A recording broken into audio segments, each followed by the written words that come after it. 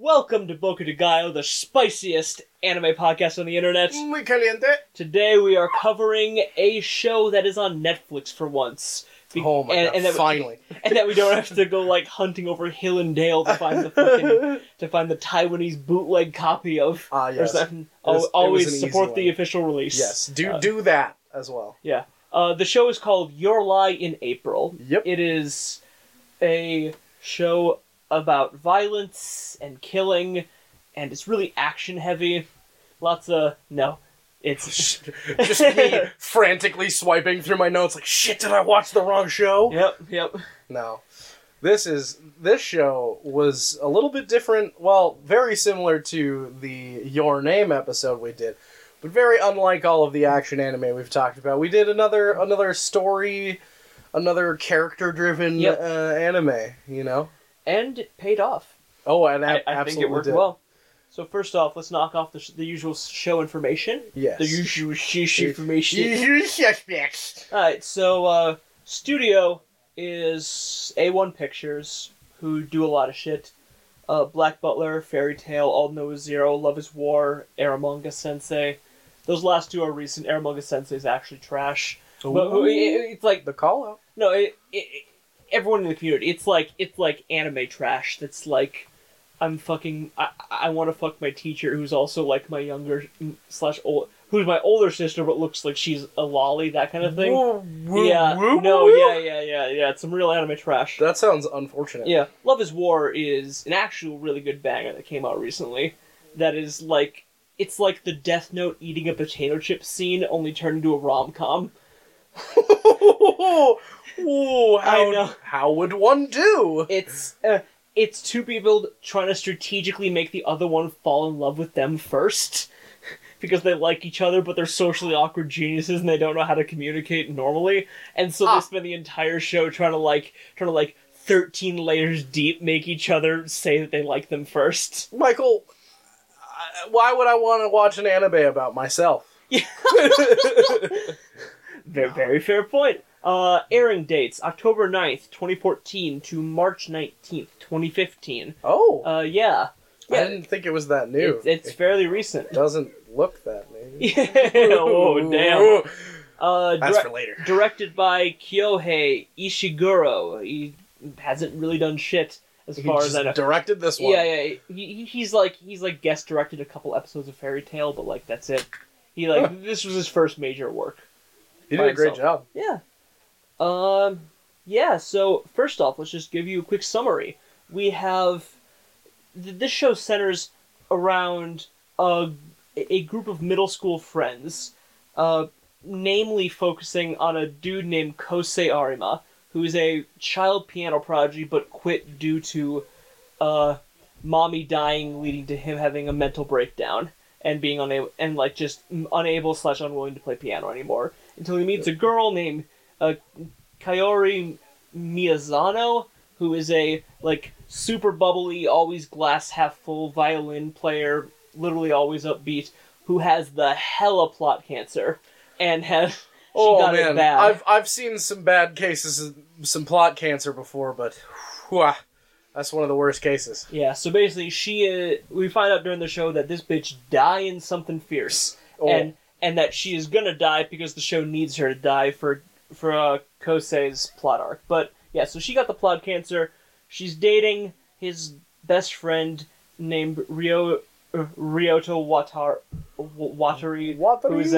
who's a soccer boy, and then there's also a softball player named Tsubaki in there who has the low key hots for Kosei, and it's also and got little bits of love triangle, all in the fact Kosei relearns to play the piano and redevelops his love for music throughout the show. And then she dies at the end. Oh, she dies something fierce. Yeah. Anything else important about the plot that we need to mention? Those are big strokes. That was the overall strokes. But the one thing you have to know is that the main reason that Kosei just can't do no piano no more is because his mom was the worst human being. Yeah, straight up. She got the same kind of plot cancer that Kaori has. Yep. Possibly the same strain. Yeah, the same strain of plot cancer. Gosh, it's getting around. Fucking yeah. But no, she used to be a piano player, and because of plot cancer, she couldn't play piano anymore. So she was like, "Hey kid, you're gonna play piano instead of me because I can't do it anymore." And then Kosei pretty much just thought that if he played piano good enough, it would save his mom's life. And because he was like in like 6th grade. He was like, yeah. When she died, he was like young. He's like really little. When he was still in like what we would call grade school, something like that, like below middle, like 4th below or 5th grade, something like that kind of deal. And this takes place when he's in like probably like what we'd call like 8th grade, or 8th or 9th grade, somewhere like in there, probably. So yeah, she treats him like actual garbage. Yeah, like bloody knuckles, rulers. Like just like abusive. Actually beats him. Yeah, and won't let him go out and play with his friends. Yes. So she's awful. And then when she dies, he just like doesn't really, he like completely shuts down and like won't do piano anymore. Because he equated playing the piano with making his mom happy with making her get better. That was kind of his thought process. And he wasn't good enough at piano to make the cancer go away. That's true. The plot cancer catches us all in the end. At the end, it comes for us all. You know, we're all... I like to think that I'm important enough in somebody's world to catch the plot cancer. Oh my god! I wish I'm a big enough side character in someone's life to get plot cancer that they care about. Yeah, so I could be part of their character development. Oh god! God damn it, Kosei! If you just could figure your shit out on your own, she wouldn't have had to die. Yeah.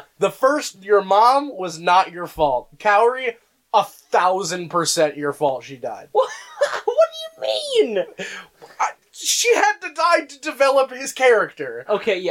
Plot cancer. I thought you meant he, like, actually killed her. Just murdered her in the hospital. I think I missed some subtext in this bitch. So that's the general overview. So now, like we said, we watched this on Netflix, and I want to say the first note I have here on the iPad tablet of notes is that real men watch the German dub. Because there was a German... There was a German dub? There was a German-ass dub on Netflix. I'm about that. Alright. Okay. Good for Germany. Yeah, no. So, just some initial thoughts and notes, and we'll just plow through note sheet and that kind of shit. Go for it. First off, this anime... I know that people joke about anime characters having really big agoo eyes, but oh my lord, these people's eyes were like 80% of their head. You were getting them ooh-oos the whole time. They were like gray aliens. They had some big-ass eyeballs. Some of those, and like some characters were worse than others. Like, you run into like background people where you'd be like, your eyes are like a third of your face. Yes. Like, Christ. Yeah. This is... It very much trying to play on, like, the innocence and the youth of the characters and that kind of stuff. Because, like, the show was very much about, like, subtextually, friends in middle school trying to figure their shit out. Absolutely. And... Kaori in specific just looks... Yeah. Wow. Hella anime. Yes. Yeah. Her eyes are massive. And I know that the whole, like, figuring out life is, like, literally the point of slice of life dramas. And in fact, most of slice of life is like high school, middle schoolers-ish. Trying to, like, figure things out and developing friendships. But I think this anime did, like, an exceptional job of it. Like, I loved their friend group. I don't know about you, man. But, like, but just the dynamic they had in their friend, in that little group of 4, it just felt real, and like just like the real friendship there. Absolutely. And then in like the title sequence when they were like taking like the 4-person nap together in like OP1, that was just like so cute and comfy. No, yeah, and I definitely agree, because like at first, and I'll get to this more when I talk, but Watari, he's like, oh, I'm a big doof. I do doofy things. I like girls. Goo. And that's like 90% of his character, but the other 10% is like this super caring, like really like emotionally supportive friend for Kosei. And at first that was like a little bit jarring for me, because it was like I'm so used to a character either being like dynamic or completely one-dimensional. And he felt like almost the whole time he was just this like one-dimensional dude. He was, I'm the dude, I like pretty girls, I play sport. Yep. That is me. And then like Kosei would be like, I don't know, I'm just not feeling good right now. And Watery drops some like fucking like sage on the mountain shit. Yeah, it's just ridiculous. Straight up. Like, it made me uncomfortable at first, and then I realized like that happens like all the time in real life. Like, you have friends that like have their personalities, and if you're really good friends with them and you bring your problems to them, they're not still just like, oh, I don't know, I just kick soccer balls and like girls. Yep. Like, no, they'll like help you through it. So like, it was really cool to see that. Yes. So back to Michael's notes after I hijacked it. I mean, this would be a pretty fucking boring show if I just you just listed it off. Yep. So one of the things that I noticed is that why do they have flip phones? I just want to bring that up. It's like 2014. It's like 2014. Why do they have flip phones? Everyone had a flip phone. No one had a smartphone. Huh. Just wanted to mention that. I know that's like a thing. Is that a Japan thing? I don't know if it's like an actual Japan thing, but I know it's like an anime thing to like have the flip phones with like the big doofy charms on them, and like they're like all tricked out and stuff, and like flip phones are like the shit in anime. Yeah. But like, I don't know, man. I want to go back to those days. You remember the Razor flip phones that everybody thought was like the coolest thing? Oh my god, I had a flip phone called the Alias, and that shit is like leave some pussy for the rest of us, guy. like that thing was the shit. Oh, that thing. It could flip both directions. It could flip up like a normal phone, and you could put it down, and then you could flip it up like a side. And the keyboard just changed. It was all like backlit keyboard. So the numbers and the letters would like change depending on which orientation you had it in. So it would either change to like normal 1 2 like AAA like 1 2 3 number pad, or it would change to QWERTY when you flipped it up sideways. What? And that was actually like that was the coolest I've ever been in my life. That's absolutely ridiculous. I think my favorite phone from that era was the I want to say I don't remember what brand it was. It might have been Verizon or Sprint. Those are carriers. Oh yeah, duh. I have no idea what brand it was, but it was God, I forget what it was. Who was the director? Netflix? It was the Juke or the Jute. It was the Jew. It was like a normal phone, and the selling point was that to get the other screen going, like it'd just be like a normal phone with like it looked like the Razor, and then you would flick it sideways, and it would come up like that. Oh shit! Like swing out to the side and then pop up top. Wait, like a switchblade? Like a shink? Yeah, like kind of like a switchblade. Yeah. Yeah. Actually, yeah, exactly like a switchblade. I think it even had like a button on it, but yeah, no. And the ad played Jukebox Hero, and I just wanted nothing more in the world than that phone. Damn. All right. good phone tangent. I enjoyed that one. Okay. What's next on the list? So, just some episode moments. For some reason, in my notes, I have like 6 notes in a row that I felt necessary to label as happening in episode 5. Like, apparently episode 5 was just a really memorable episode for me. Yes. Right. So now, episode 5, one of the things is that they, that's the one where they jump off the bridge together into the river, and I go, who the fuck yells again when he was a kid after he almost drowns? So, like, Kosei as a child jumps into the river and then sinks like a stone. He goes to the bottom and they're like, where's Kosei? And then, so they're like, oh shit, he's drowning. Tsubaki jumps in, pulls up, and then someone yells, again! From the side! Like, what the fuck? Psychopath! It's just like, again. God, they love them some child death, don't they? They do. And secondly was, I wanted to tie this in to the I think brilliant job they did of building Kaori as a character. Just everything about her was so on theme as a character. Like in I wrote down here in episode 5, she says something. I think it's after she collapses in episode 4 after their first little piano thingy together. And she goes, "Oh, my dad is such a drama llama," and I was like, "That is such a perfect exactly something. That is exactly Kaori. Yeah. Kaori." I was like, "That was a great line. What good writing." Yeah. And then next thing was this one I have no context for. It just says episode 5, 3 minutes and 30 seconds remaining. Show name drop and glowing snatch, and I'm not sure what the context was. I think it was one of the show's glowy bright moments, and it was centered on someone's vajayjay, and it was glowing snatch. And I think they dropped the name of the show. Yep. And then I also said, this show, when people cry, those are some chunky ass tears. Holy crap! Granted, the tears are actually proportional to the size of their eyeballs on their face. Yeah. Yes. But those are some chunky ass. Those are like drowned small rodents if direct contact is made. Yes. Shit. I'm pretty sure that's how Kosei's cat died. He just cried on it and this shit drowned him. Yeah. The other thing I was wondering about, a couple more things, is that how did this show really likes to go into the dynamic of them when they were very young, or I'd say very young when he was doing piano and shit, versus them now.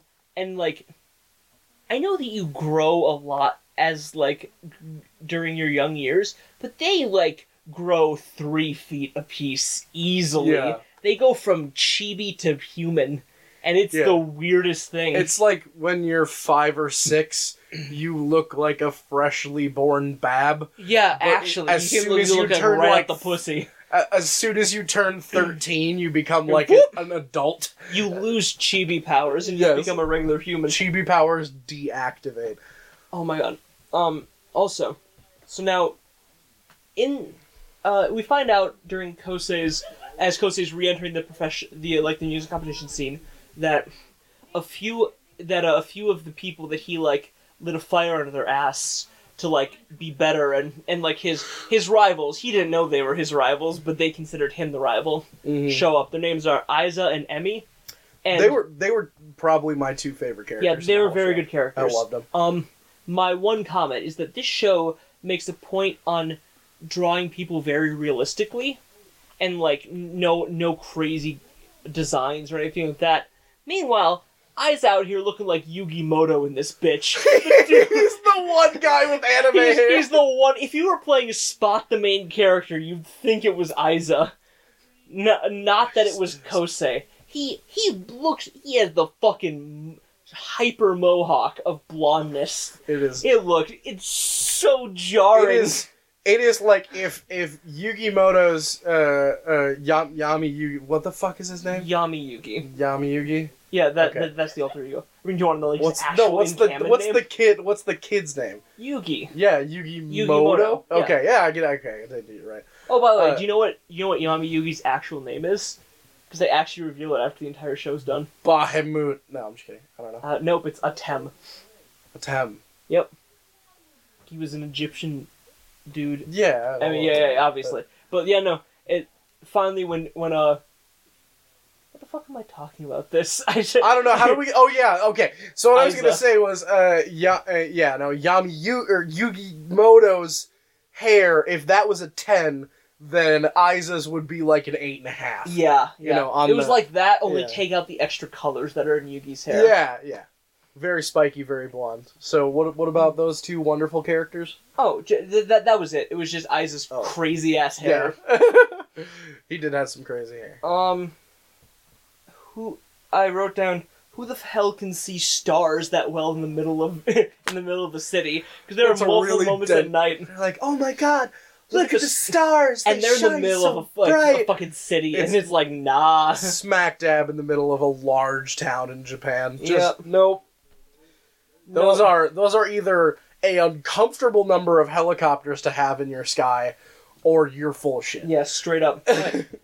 Want to do some pros? Yeah, pros and cons? Sure, I had a couple of things. Oh, yeah. Other things I wanted to talk about. First of all, I've watched a lot of animes that have some relationship stuff going on in them, and I could say beyond a doubt that I think Tsubaki is the best angry girl archetype character. Is it the best tsundere? Yeah, the best tsundere, because she's not like so 24/7. It's not just like the worst human being all the time, where it's just like by the end they fall in love. It's like, why? Yeah, exactly. What would single redeeming quality did that human being have? Yeah, because because I was gonna say they mixed the archetypes of Girl Next Door and tsundere, but those are typically mixed. Actually, it's just that like she just turns into a bitch when her feelings get the best of her, and she's kind of like defaults to like, and that's hey, fuck you, and like I'm like, I'll take that. Sure. I really liked that, because it was like she became like the stereotypical tsundere whenever she just got like overflowed with love and emotion and all that stuff. This show had some of the most realistic side characters. Oh my god. Yeah. Like, everyone just felt like a real ass person. Yeah. Oh, especially, and this was what I was going to talk about, I think the two most underrated characters in the show are probably what are the two rivals' names again? Aiza and Emmy. Emmy, yeah. They're coaches. Yeah. Every interaction that those two had at the competitions, I was like, I just want more of these characters. Yo, sure, just like the little quiet competitive rivalry. Yeah, it was so subtle, and like all of their parts were so well written, and I loved those two because like they reflected their students a little bit as well, and like they rubbed off on each other. They had like maybe 20 minutes of screen time total. Yeah, and it was like, it felt like I knew so much about the personality of these characters. Just the dynamic was just obvious. Yeah, it was great. Wonderful. The other thing, why do they sing Twinkle Twinkle Little Star like that every time? What do you mean? Okay, so there's this reoccurring thing where Twinkle Twinkle Little Star gets played every time, like a bunch of times in the show. On piano or sang and blah, blah, blah, blah. Or on multiple instruments. But every time they get to Twinkle, Twinkle, Little Star, how I wonder where you are, up above the world so high, like a diamond in the sky. And like, they embellish it, and then they do it the same way every time. They give it the same sass on it every time. As if to make me think that I've been singing that childhood song wrong my entire fucking life. Yeah. And it makes me really uncomfortable every time. Every time they start, I'm like, they're gonna do the thing. They're gonna put the little bit of diamond in the sky. No, that's not how it. No one has ever done that. But only pretentious people sing it like that. Who embellishes like a kid's song? Who the fuck has to flex on Twinkle Twinkle? Who flexes on Twinkle Twinkle? You literally play like classical music, like leave it in the Yeah, no, that one got to playing me. Mozart 32 Blue Red Hut Hike. Etude 8. Like, what the fuck you gotta flex on Twinkle? Oh, and then... Hashtag... Also, after listening to this, tweet out hashtag flex on Twinkle. That'll be the hashtag for this episode. Flex on Twinkle, hashtag flex on Twinkle. Absolutely. But, the last one... sorry, I got two more. There is, at one point, in the dub, if you choose to watch the dub versus the sub... which you can. It's good. Yeah, the dub is well really... done. I really like the dub. I really liked all the voice actors. But there is one point where one of the judges makes the horrible mistake of saying, this person's, the number one with a bullet, to win this competition. First of all, there is one person in the world who's allowed to say that, and it's not you. It's the lead singer of Fall Out Boy. And secondly, a loaded gun complex cock and bullet. And then my final point is there is a middle school, no, not even middle school, like grade school, like below middle school, the one that the little kids go to, Yeah. the Chitlins, that owns a Steinway grand piano. Like a not just a grand piano, a Steinway concert grand piano. In pristine condition. Just the most beautiful. Like it's climate controlled. Like we're talking upwards of like $300,000. You can't, like, music programs today can't even get, like, you're playing on the same busted drum heads for, like, 6 years, and you want me to believe that this middle school bought a Steinway. Yep, fucking Steinway and Sons. And the fact that all of those little kids treated that Steinway that well. Yeah. Like, there's no, like, scratches or, like, fucking strawberry jelly wiped on it. Like, there isn't a single juice stain. I'm pretty sure with the level of mentors these kids had, they would have been beaten if they just actually breathed near it. Fair. But I think... But that's a very fair point. And, like, that was... everyone and their brother had one. Yeah. Everyone in the fucking house. You have the toilet piano. You have the fucking... You have the kitchen piano. This is my kitchen Steinway. This is my bedroom Steinway. Yeah. There was a multitude of incredibly nice pianos. That just, like... This show was obviously, like, got sponsorship from Steinway because, like, every single time somebody touches a piano... It'll give you that glory shot of their hands playing something crazy with just the word Steinway on the piano. Steinway and Sons, please. And Sons, sorry. I forgot about all of their millions of off-brand bits. But yeah, that was a little weird for me. Not quite as bad as the Pizza Hut placement in Code Geass. Oh! But, like, a show sponsored by Pizza Hut. At least this was thematically appropriate. Yeah. And not Pizza Hut. Yeah, not just Pizza Hut. You did get, like, the best piano company to sponsor a piano movie, so, Yeah. But yeah, I think that'll do it. That does it about for the things, like, just random nonsense I wanted to talk about. Yeah, for sure. Alright, some pros and cons? Pros and cons. Go take the pros or the cons. I got some pros to start off with. First thing I wrote is that within the first 5 minutes of the show, I already fell in love with the friend group. I know I already said that, but I just feel like it's the feeling like it's like that holy grail that slice of life shows try to get you. The one I always reference is Baka and Test, because that was like my favorite slice of lifey show. That's like the only other slice of life-esque anime I've watched. Yeah. And I don't know if it's actually good, but I love it so much. And like, I think it's great. And like, you just want to it just reminds you of just like hanging out and just shooting the shit with your friends and talking, just fucking around and having a great time. It's great.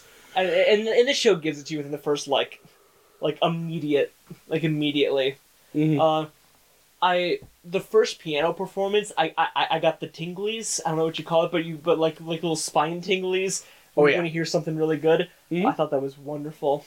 And then next, I feel like I went over these. I'm going on the list. You can't stop me because you are listening to me on a podcast. So go fuck yourself. They build the character of Kaori so freaking well. Like I said, her dub is actually like synced up. Her lip flaps. The voice actress is great, super bubbly and excited. And like she's absolutely a blonde. She's just like such a bubbly, happy blonde. It's very. And then entertaining. Nothing that she does really breaks that world for me. She just like even when you learn what the shit she's going through, you can be like, oh, she's like trying extra hard to be happy, and all that shit. Big time. And it's great. I think there were times when like Tsubaki or Watari are watching them play piano, and I just thought that they like represent the view of non-music people looking on a music world really well. Just like a combination of like awe and then insecurity that I'm not doing that, or like they're so much better than me, or so, I don't know. It's a weird mix, but I thought they did those characterization moments quite well. Yeah, and just I liked it. But when I found Tsubaki's individual struggles with like who she wants to be while still and like who she wants to be with while still like technically dating the one like softball player, but like they're just like going out for form's sake and it's a fuck. It's just this all ties back to like the amazingness they do with building real world realistic characters, but like that whole thing of like we're dating, but I like find myself talking about the other guy too much, and like I'm actually in love with him, but like this guy's cool. We should hang. I think we should hang out because he's like I've had a crush on him before, but like but he's not the actual one. I was like, I get it. I get that shit. For sure. Really, what this comes down to for me is just like it goes into two categories. It goes with the characterization of the people and the realism of the moments. Like the moment that really gets it for me every time is besides like the big fancy piano shit at the end where it's it's like pretty and colorful. That's nice, but like the moment where Tsubaki and Kosei are standing under the thing in the rain, and it's just like, and it just feels like it's some random day like any other, and then she's just finally like, "Do you love Kaori?" And he's like, "Yeah, I think I do." And then she's like, "Why don't you try loving me instead?" And then she gets embarrassed and runs away. I wrote down, like, the human moments in the show happen so organically. It becomes easy to relate. Like when Kosei says he loves Kaori, you can just feel Tsubaki's frustration. Big moments like that don't happen on the top of mountains or on big plains. Pardon the doggo if you can hear in the background. We're just gonna keep on trucking. Boy. They happen on shitty rainy days at the bus station or at like the gas station when you're picking up stuff. That's when those moments happen, because moments are not played enough to time themselves for when you're in a nice beautiful setting. They happen on they happen on a fucking Thursday evening when you're just out and then suddenly your whole life changes. That definitely adds to the like realism and the like lifelike nature of the whole show. Yeah. Absolutely. That moment in particular just got me. I was like, I feel you, girl. I feel like dude, you like someone else and you don't know what to do about it because she's dying, so you can't say forget about her and just go with me. But it's like haven't we all been in that position? Yeah, that I guess relatable's the wrong term. Now that I think about it, not so much relatable. Hashtag relatable. The plot cancer. Not so much relatable, but as in like you can sympathize with it. Like it invokes empathy. Yeah, totally. There we go. You got any pros? Or do you want to move to cons?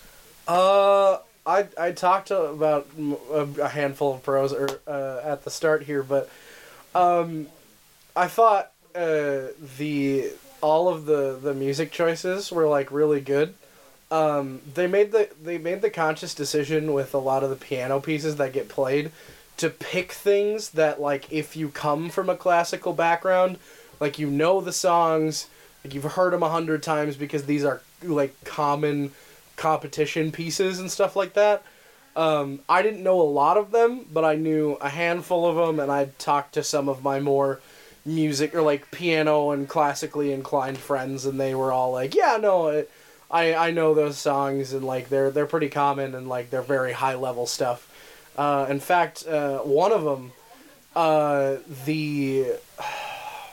of the Chopin tunes that Kosei plays, I actually recorded a master's or a student at MSU playing to like get into a master's program for piano performance. So like I heard that tune and I was like, oh yeah, I remember that. That was a good connection to real life. So I liked a lot of the musical stuff. Obviously, I'll talk more in specific about the music in the art corner bit. But tying into that as well, there was a lot of really good moments of like accurate depictions of piano playing. The finger movement on the pianos was very good, in my opinion. If very CG. Yeah, no, and I felt... when I saw they were CG, it like kind of put me off at the start, but then I realized like I don't think any human being should be put through doing like hand animating like 16th notes. You're right. 16th notes at like 2:30. I just assume my animation slaves will just do it for me, and I just yell at them. Like, you're right. But like I wasn't like I was like, it would have been cool, and I would have had my mind blown. That would have been a major bonus if it was not CG. But like I can understand the CG, and the CG was really good. You're right. Dialed down my expectations a little bit. Other positives, I thought a lot of the more like sappy poetic writing that happened during the show was really good. Even if like there were points where it felt like it was out of place, those lines were still like super well written. Like it was all super emotional, and like it all felt really powerful, even though there were points where it was like, yeah, no, that's not how like middle schoolers like think or talk. But like if they did think or talk that way, this is low-key beautiful. Watery, the only actual middle schooler in the whole group. Yeah. I like soccer and poontang. Oh, absolutely. His character arc. Absolutely. But other than that, I feel like a lot of my positives come later in the art corner. Soccer and poontang. Let's go to some negatives. I think we both have one giant negative. Yeah. That like all the negatives can be summed up as one thing. Yeah. The attempts at comedy in this show suck giant horse dick. I never laughed. It literally would ruin moments when I was getting emotional when they would try to crack a joke. Yeah. Oh, is that just me? That was just me. I despised the comedy in this. The attempted... It was... Go for it, yeah. You're good. No, because now I can't shit on it because it's the guy in the room that liked it. No, yes you can. Okay. No, please, give me your opinion. It was the most effortless Japanese comedy ever. There was never a well thought out joke. It was simply that, Lamau, you dummy Kosei, or grr, I'm angry at you, and then we switched to stupid, like, effortless chibi art. And it just, and like, it was just cringy jokes the whole way through, and I was not a fan. And I think that was my biggest complaint. Okay. In there. At least for me, the comedy never hit home. And so, just as a, and this is coming from, and I guess it's really hard for me to find animes where the comedy really does hit home, because a lot of anime comedy really doesn't hit the mark for me.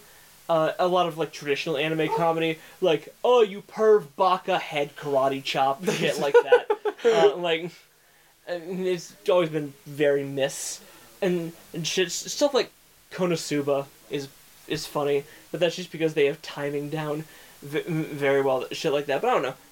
That was my biggest number one complaint. Is just the comedy missed quite consistently. So there were points where I felt that same way, but my one argument, you know what type of person makes really crappy, low-effort jokes? Middle schoolers. Yeah. That was my only one thing. Like, I felt like this, like, kind of, like, low-effort, garbage humor at points, was, like, characteristic of some of those characters. Like, they're not comedic geniuses. And I'm not saying that you were arguing that they needed to be or were. I thought that if this show took out all of those comedic moments, it would just be this depressing, emotional slog through all of this. In my opinion, I feel like it would have become that. Yeah. You did? Because, like, a lot of it just caught me completely off guard, because it would just be like, oh my god, this is so sad. Yeah. Alexa, play Despacito. Yeah. And then they would like hit me with just like the most. If you know that meme, not the sad song I'd pick out of. No, that's the point. Okay, got it. But they and then it would just be like, Baka, why'd you talk about that girl knee kick? And I would chuckle at it because like it would hit me out of nowhere. You just, like, needed it. Absolutely. That was your escape. The comedy in this, though it might not be like great comedy, and I agree with you, it is pretty shit. But I feel like it plays a pivotal role in this show to make it not just like dark and dreary and sad as fuck the whole time. So like I'm really glad that that it was there. Ooh, computer. PC has entered battery saver mode. Oh boy, yeah. It's saving that battery. But I think the comedy was very, very necessary in my opinion, just for pacing. Sounds good. Yeah. I'm not gonna be like you're wrong. Yeah, no. Ha! This is the kind of disagreement that I like to have, where it's just like, here's my opinion. Cool. Good. All right, Yeah, next thing. Yeah. All right. So what are your other negatives? Was it really just the comedy? It was really just the comedy. Oh. I mean, not that there weren't other things in there that were like. It was not like it would have been a perfect 10 except for the comedy. There were other things sprinkled in there that kind of like I was a little meh on, but none that were like overarching. It was mostly just like a moment to moment thing for me. Just like some things hit me well, some things didn't, you know. But overall, it left a positive impression. Otherwise, should we move this biatch to the art corner? I have one negative. Hit me. That there is it 22 or 23 episodes. 22. Okay, that's what I thought. We find out that one. We find out that Kaori is going to die in, like, episode 4. 4? Is it 4? I thought it was 3. I thought she collapses in 4. Or 3 or 4. Like in the first hand of counting. 3, I thought 3 was the one where she took the fistful of pills. I don't maybe. I don't remember. Sure. But anyway. I thought she was just, like, doing opium or something. Yeah, I mean, we were all hoping. Way too early, in my opinion, do we find out that this bitch gonna die. It's like they use the same symbolism as her, like, sick mom. Yeah. It's like the camera shots. It's like, alright, I feel like you broke it a little bit too early, in my opinion. You blew the load a smidge early, and then you edged for 20 episodes. Oh. Because they did. They were like, she's gonna die. Oh, she collapsed again. Oh, she's flatlining. Oh, she's okay now. This show was death edging for 20 episodes. Death edging? Dedging. Oh, no. It was. This bitch just wouldn't die. She was like a cockroach Christ. for 20 episodes. What if she died in like episode 5 and then... I was really hoping... 17 episodes of him dealing with that emotionally. I was really hoping that was going to be the situation. Spicy as fuck. Like, they just got really attached and like 15 she died and then like it didn't fix him. It just spiraled. It just actually destroyed him even more as a human such being. good writers. Yeah. Dude. Just in after drinking alcohol and then just sitting in a room with no consequences. Write this show so absolutely. Like there was a great point where there was like Kaori calls Kosei after she's at the hospital and she's like, look up at the giant plane, and he looks up at the giant plane. He's like, oh, that's a cool giant plane. I was like, I know it's not. I know they're not gonna do it, and I know it has nothing to do with this, but god damn would I love it if it was just like... hit? I thought if Kaori got 9/11 or something. If he just like looked down at his phone or like a calendar somewhere, and it just said it was like 1942, and then the bomb dropped, and then I would be like, oh my god! I laughed about it, but then I was like, I would love that so much. I would love that to just see that, like, be the ending of this heartfelt anime was just like, surprise, it's in World War II, they're all dead. Lamau Hiroshima. I was just like, I know it's not gonna happen, but it's physically impossible with their dress and their technology, but maybe. The commonplace of jet engine but, like, airplanes. what if they just bombed this town and What if it just blew up? Like, but yeah, shit like that. God, my music didn't matter. The world's an uncaring void. And it's actually a deep existentialist anime. Yeah, it's all about, like, does my music reach you? No, it doesn't. No, it doesn't. There is no afterlife. There is no emotion. Love is a lie. There is only nuclear winter. Oh my god, yes. But yeah. Good ass ending. Jesus Christ, I would love it. Well, fuck. Do we want to go to the art corner now? Yeah, man, I guess. Let's do it. You want to do music or animation first? We did music last time. Music's gonna be the bigger one, so let's do animation. Hit them with first. Let's talk about it. So this show's animation did actually a good chunk of storytelling. They had a line in the very beginning that was when Kosei first sees Kaori, he says, or Kaori's talking to like something in those two. One of them says, "When you're in love, the world just seems more colorful," and the entire show's animation style is based on that. Color equals love / happiness. There's a direct correlation between the two. And black and white means like all the scenes of his mom are in black and white because there was no love there, and it was just sadness and hatred. Until all the scenes with Kaori, until he slapped her. Then there's lots of red love blood and. And red love blood. Yeah.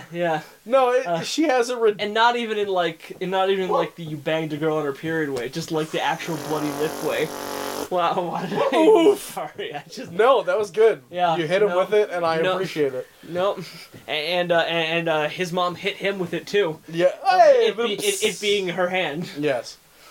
So yeah, no, it's just the beautiful color meaning love. And it's. I mean, the like, whole show that's is so the one. pretty. The whole show is so pretty. And also, you almost need to wear sunglasses watching this show, because holy shit, this is like they just took, like, the brightness and, like, the white saturation, just, like, 11 on every single color is just, like, the brightest shit you've ever seen. They would not see... Like, they could not tell a dark palette if it pissed on them. It's like those like, pieces of paper that are, like, neon colored. Yeah. That you look at them and it hurts your eyes to look at them for too long. You have to, like, squint a smidge, but it's just paper. Yeah. So you feel, like, a little weird, but it's still like, bright. Oh, it's so bright on my eyes. Like, the whole show is in that For all you color. programmers, it's like this entire show is a light-themed IDE. It's just like you have IntelliJ and you didn't turn it to dark mode yet. Well, like, that's what the show is like. Just, that was a programmer joke. Gotcha. I appreciate those. I'm about those. Yeah, no. For me, I thought all of the animation was just spot on. The CG moments were, but the rest of it was just lots beautiful. of visual storytelling. Yeah, no, absolutely. I don't know if there needs to be more said about the animation. Like, it's good. Yeah. And the normal corners are cut in shows, but, like, you can't expect people to have infinite money. Yeah. So, like, it's fine. NBD. Yeah. So moving on probably to music now. Yep. Starting with OP1, where the whole show starts. It's really cute. It's really upbeat. It's... See, I'm having trouble, like, thinking of descriptors and, like, talking about a lot of this music, because it's not similar to a lot of the music and a lot of the anime that I've listened to. But a lot of the music, because this show is about a classical piano player and a classical violinist, even though the OP is like a pop song, the instrumentation is still, like, a drum set and a singer, which is part of the normal arrangement, and then, like, lots of strings and, like, these big technical piano parts, and it's super pretty, and it's super well produced. Outro 1, same issue I have. Yeah, it's trash. It's just all the way back to it. there are a handful of episodes where I feel like it sets up the next episode pretty well, just because it does the same thing that the action animes do, where like the outro is like kind of lulling and like very relaxing, and there's not a lot going on in it, and that does actually work for some of the episodes, but not all of them. Dogwog saying hello. Yeah. That's my dog Chase. He hates everything, except for food. He likes that. Yeah, he does like food. So, other to OP2 now. I thought OP2 was excellent.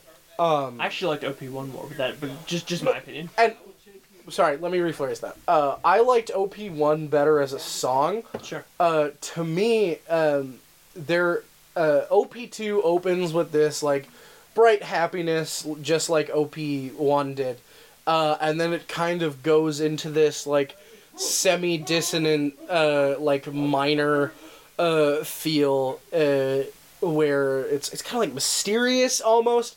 And the development of these OP1 into OP2 to me kind of symbolizes like you don't know what's happening, like is Kaori gonna live or not, like it's very like it like symbolizes the change in the middle of the anime to this situation of like who's gonna live and who's gonna, like, is she gonna live, is she gonna die, like what's going to happen. And she was gonna die. No, yeah, she was gonna die, but like the show still makes you want to believe she's not gonna die.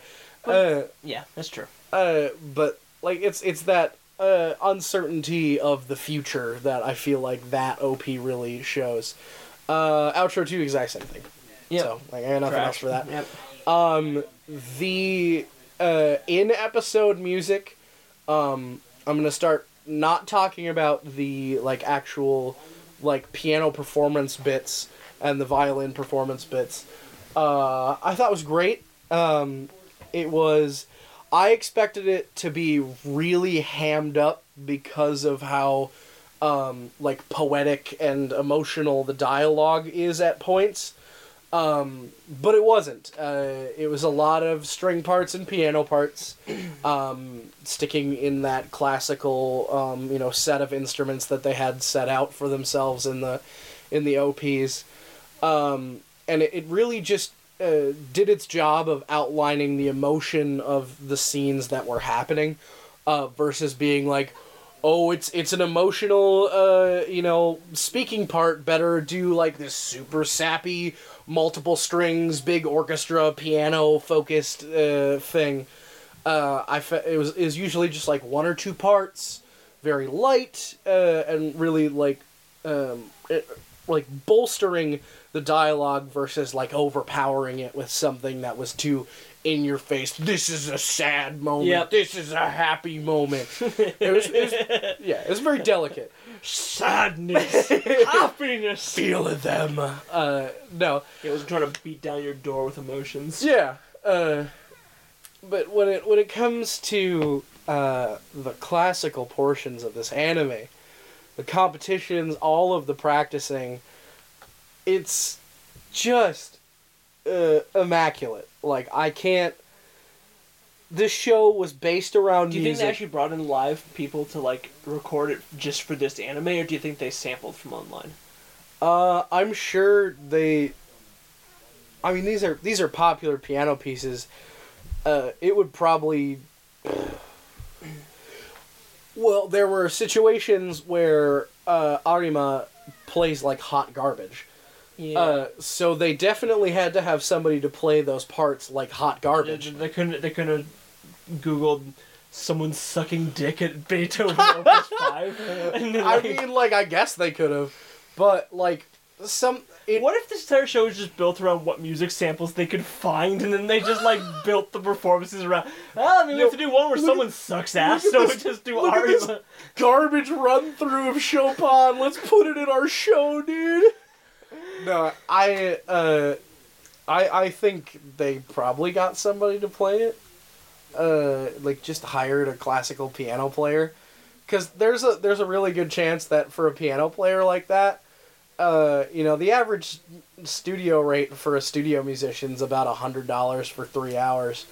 And 3 hours, you could probably, or you're talking probably less than $1,000 to pay a piano player to play the whole, like, soundtrack to this show, which is probably less than you would pay a, like, actual sound designer for doing all of the sound in an anime and stuff. So something tells me they probably took the time and money to actually pay a professional to come in and record them versus, like, sampling and stuff.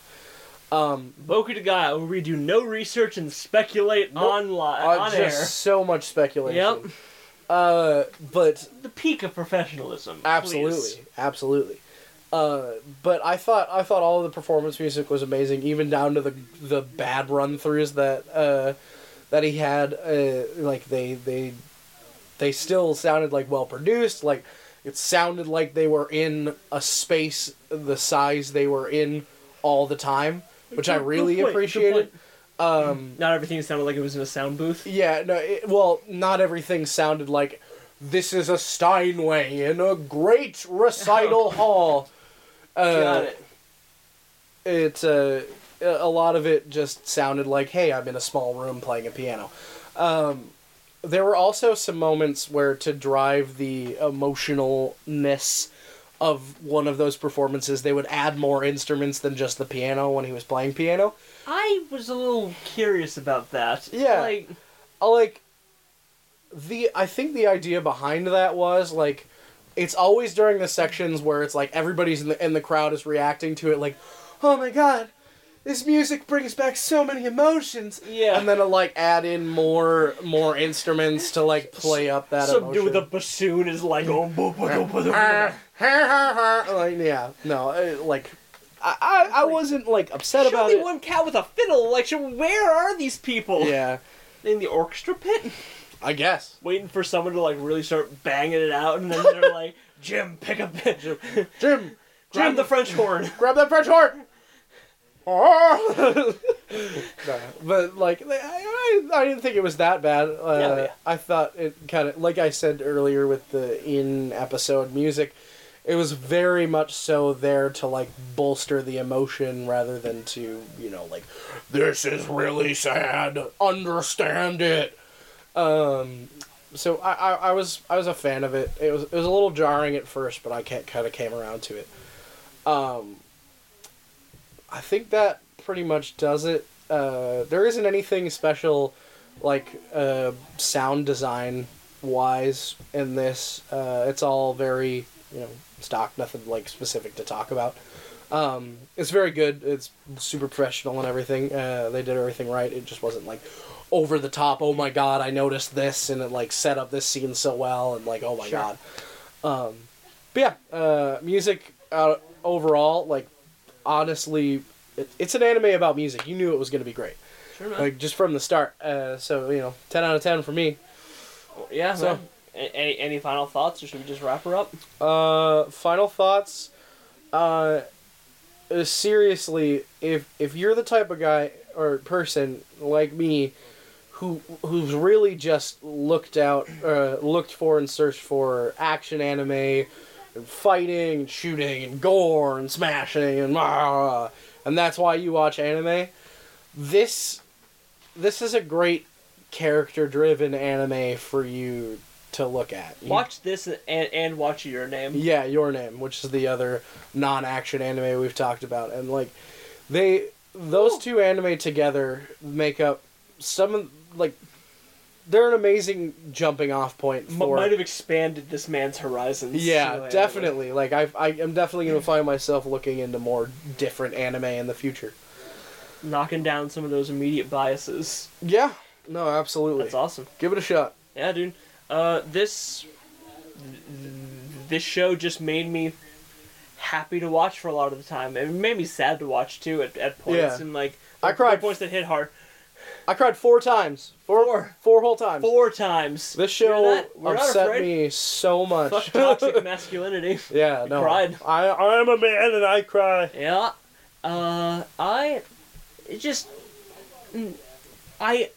Shows have made me cry before, So, like, I am all good ones too. So I won't say that as like a bad quantifier, but just like I also just look for shows that are like, man, I can't just be sad all the time. Just like four friends shooting the shit in like real scenarios. Yeah. Like, that's just a treat to watch sometimes. It just so happens one of them is dying. Yeah, you know, three friends and one future plot cancer victim. Who Watchery's pity fucking, you know? Oh no! But yeah, no, I agree. Like, sometimes, like, you don't want fighting and death. You just want four people having a good time, you know? And just, like, friend groups. Life's good. That's great. So, yeah, recommend from me. Well, thumbs up. Thank you so much for listening. Don't forget to check us out on social media. We got Facebook, we got Twitter. Yeah. You can find our podcast wherever you find podcasts. Just all over the place. Right. If Spotify hasn't already bought them all, because that's Spotify true. did just buy, a couple weeks ago, bought like a bunch of streaming platforms. Well, we are on Spotify. We are on Spotify, so if you're listening to us on iTunes, drop us a 5-star. That'd be cool of you. Yeah, and to all those people that listen to us on Apple Music, Apple Music. Thank you. Thank you for using a better streaming service than Spotify for paying artists. I really appreciate it, just as an artist. So I listen to Google Play Music, which is a paid monthly subscription. there you go. That's the good stuff. Yeah. That pays real nice. But yeah, thank you guys so much for watching. Check us out on those channels. Michael, play us out. Yeah, thank you, my salsa heroes. Salsa heroes! Why do you want me to like hit my upright beat? Doom, doom, doom, doom, doom, doom, doom, doom, doom.